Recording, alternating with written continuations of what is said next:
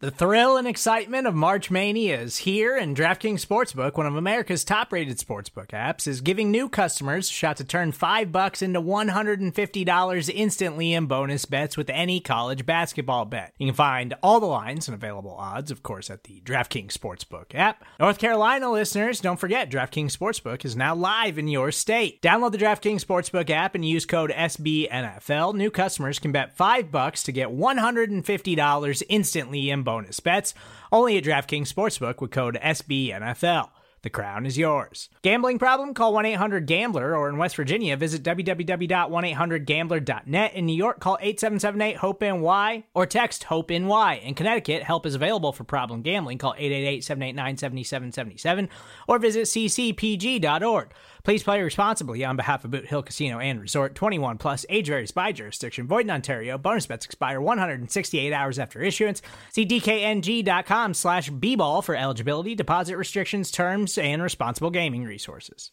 And welcome back to another pop-up episode of Bear With Me, as the Bears have just traded into the top of the 5th round to draft Trevis Gipson, an edge that comes well enough regarded from EJ, but I'm going to turn it over to him first to say exactly what he thinks, because especially in these later parts of the round, I don't know anything about these guys. EJ, tell us a little bit about Trevis. Trevis Gipson is a guy that we got to see at the Senior Bowl. He's a defensive end from Tulsa. Played more in a sort of 4-3 down alignment, but big guy. Reminds me a little bit of a guy like Roy Robertson Harris. Physically large, fast, very athletic. When he makes plays, you notice. He hits with impact, plays against the run. Had a really good game against SMU. Had some highlights against their tackles, and some other edge rushers did as well. But I don't hate this. I thought that I might be upset when I heard the Bears were trading up. And it turns out that they trade a 4th round pick next year, which is, that's somewhat stiff competition or compensation for what they got. But the bottom line is the Bears don't have a lot at edge rusher behind Mack and Quinn, and they needed a guy that had true developmental potential, and Gipson shows that. Hey, I'll tell you what. That's exactly what I want out of my 5th rounders. Look, everybody wants to talk sometimes. I know I've heard this before on things like Twitter and Windy City Gridiron, that every pick needs to be roughly as good as every other pick. That somebody like Eddie Jackson out of the 4th round isn't spectacular. It's just a good 4th round pick, But when it comes to positions like edge, EJ, I know you and I have talked about this before. They're very hard to find in these later rounds, and somebody like what you're talking about it sounds to me like about as good as you're going to get. Jacob, what are your thoughts so far? I'm personally a very big fan of this pick. Trevis Gipson's a guy that I've been high on for months now. Early on, when I first watched him about in November, December ago, I compared him to a poor man's Marcus Davenport, simply because of the length that he brings and the athleticism. He's a bit raw, but I feel that the physical tools that he has very long arms, and he's also got pretty quick hands. I think that he's a very intriguing pickup this late. I personally had a high 4th round grade on him, so I think this is really good value. Like EJ said, giving up a future 4th is a bit steep to move up into the 5th round, but then again, future picks aren't necessarily valued as highly, and given the uncertainty of the 2021 draft, you don't know necessarily what's going on there. So overall, I'm perfectly fine with the trade up, considering who they got. Gipson's a guy that he's admittedly one of my guys in this class. If I had to put together a list of some of my sleepers at each position, Gipson would have been at the top of the list for edge rushers. So I'm a happy camper with this pick. I think that the Bears definitely needed depth at the edge rusher position, and I think Gipson is the type of guy who's going to step in. He's going to have some sort of role in sub packages as a rotational edge rusher right away. And I really like the upside he brings. Especially given that we need a couple more edge rushers on this team that are cost controlled. I think this is a good thing, and ultimately works out well for the Bears. Especially if, Jacob, you've got a 4th round grade on him, trading a future 4th to get him in the 5th seems about what you'd want to do. Is that fair enough? Yeah, I think that's definitely fair. I think that if you have a guy who you consider to be good value at this stage of the draft, then I say it's worth trading up for. And we've seen in the past, Ryan Pace isn't afraid to get his guys. And I mentioned that on the pod yesterday, where I wouldn't be surprised if Ryan Pace traded up from that 5th round pick. And it turns out he did, because Ryan Pace apparently found his guy in Trevis Gipson. And I, for one, am perfectly okay with that, even though the price to trade up is admittedly a little bit steep. I get that. One thing I also want to throw out to you guys, it sounds like he is very similar to Roy Robertson Harris, who is an RFA this year, which, very well means that he could be moving on to another team.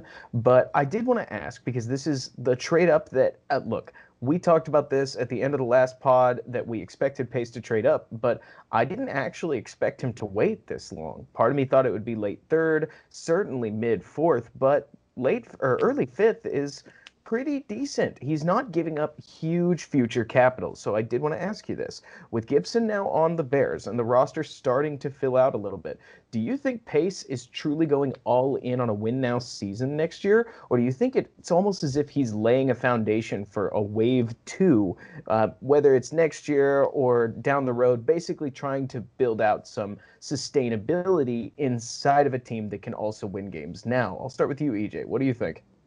Well, the roster wasn't far away, certainly not on defense. So it's a little tougher to look at a pick like Trevis Gipson and say that he's laying a foundation for the future. Look, Robert Quinn's not a spring chicken. Neither is Khalil Mack, but neither is over the hill either. They've got a good, solid 2, maybe 3 more years.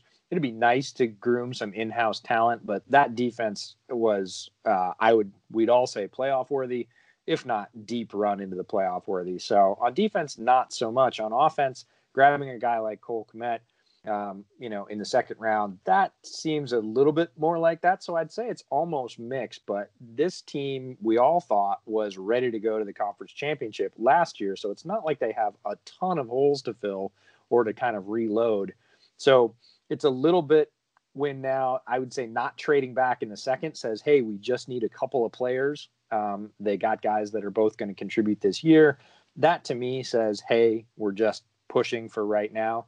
A guy like Gipson is definitely more of sort of future geared pick, but I'm with Jacob that he is going to have a role this year. And what better spot for a young guy like Gipson with tons of athletic potential and upside to land in than to sit behind Quinn and Mack? That is a defensive end room that you dream about as a defensive end coming out of Tulsa, right? I'm going to go learn from Khalil Mack and Robert Quinn. Like, that's ideal. So in terms of building for the future, looks pretty solid. I'd say it's kind of mixed in terms of the answer to your question. No kidding. And I want to make sure I clarify what I'm talking about.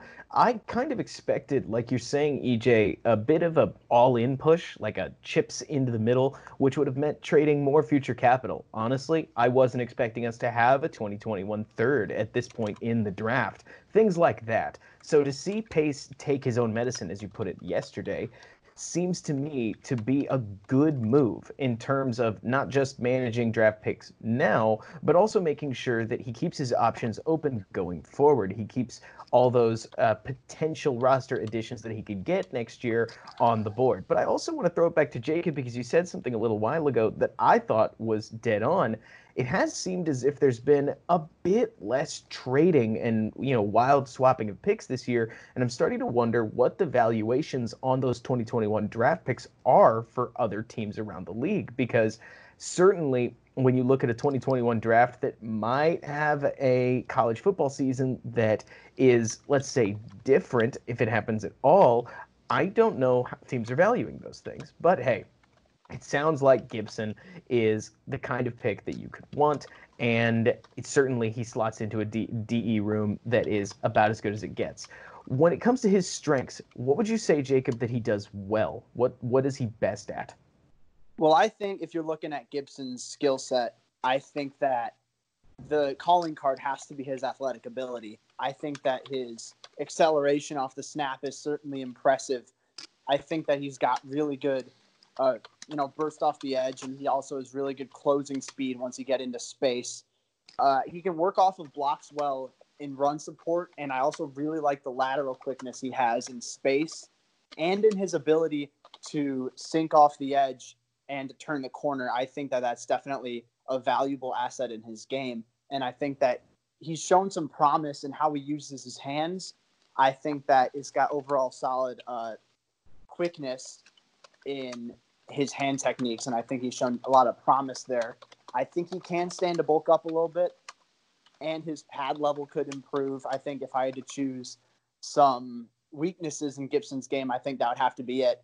So it may take him a little bit to develop into his full potential, but I think that put him in an NFL defense with a good coaching staff, and I think that he can potentially develop into a very talented edge rusher simply because he's got a long frame. He's about 260 pounds, and he's got long arms and long wingspan. And obviously pairing all that with his athleticism, I think that he's got a high ceiling, especially to be taken at some point, in the 5th round like he did.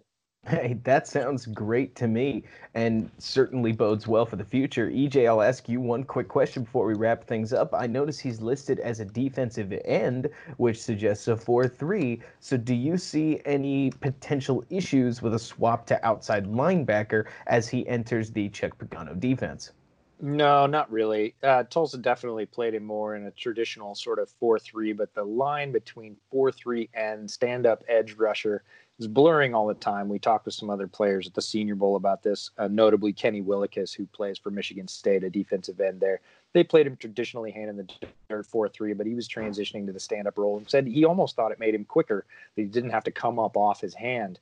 He said, eventually when I learn how to do this, and this is Willekes, not Gipson, I might even be faster. So Gipson is a guy that, again, Jacob highlighted his strength as speed, explosion off the ball. You see that. He uses his long arms to keep blockers off him very well. Those all bode tremendously well in terms of a quote-unquote transition, which is a much smaller bump than it used to be to sort of stand-up edge or outside linebacker.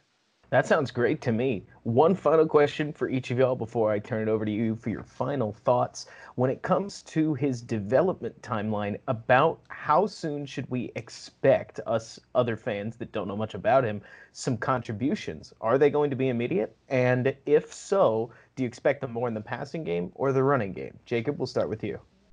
I think that Gipson's the type of guy who can contribute immediately to some capacity. I don't think he's going to reach his full potential for potentially 2 or 3 years, but I think that the skill set that he has will translate well to the next level. I expect him to contribute on passing downs, considering his athleticism. I think that the potential is there for him to step into coverage and potentially drop back, considering how well he moves in space. We didn't necessarily see a lot of that at Tulsa, so we'll have to see how he develops in that regard. But I do think that he can potentially grow into that kind of role. I don't think he's truly developed enough as a run defender quite yet, given his lack of significant strength and his pad level and ability to hold blocks and eat up gaps like that. But I do think that he should have some sort of role immediately in this Bears defense, especially considering the lack of competition that he's going to have behind Khalil Mack and Robert Quinn. It's not a very deep group of edge rushers, so I think that that's definitely going to bode well for his playing time early on in his career. Hey, that sounds great to me. EJ, I'll ask the same question to you, but I'll phrase it in another way. Would you rather have Aaron Lynch from 2018 or somebody like Gipson when it comes to the Bears' third edge rusher? I would say Gipson because I think we've got more upside and potential. Now, whether he reaches it is up to him. It's up to the coaches. It's not a for sure, but what I see from him, again, is more of a young Roy Robertson Harris, who was a guy that came in with a ton of potential and a lot of similar traits and tendencies that he needed to either improve or develop. And I see the same thing from Gipson. A lot of tools, physical, makes sort of splash, aggressive attack plays, needs to work on his consistency. We talked about pad level, bend, increasing his hand usage. Hand usage isn't bad, but it needs to get better. Those are things that you can work on. Those are coachable things, but the size, the speed, the length, those aren't coachable things. He's got them and he knows how to use them. So I'd say the needle's pointing up higher for a guy like Gipson than it is like Lynch. I love that. That's awesome to hear. So any final thoughts before we wrap this up and get set for pick 163? Yeah, I don't think that there's anything necessarily that I haven't already said. I'm a very big fan of this selection. I think that Trevis Gipson is a guy that I've been high on for a while and I thought would be a good fit as a depth option for the Bears So I think that trading up for him is a bit bold, and the price to get him might have been a bit steep. But I do think he'll contribute to some extent right away, and I think he's got high upside as a developmental prospect. Yeah, I'm in the same boat. I believe we'll see some flash plays from him this year, both against the run, where he makes a ton of them.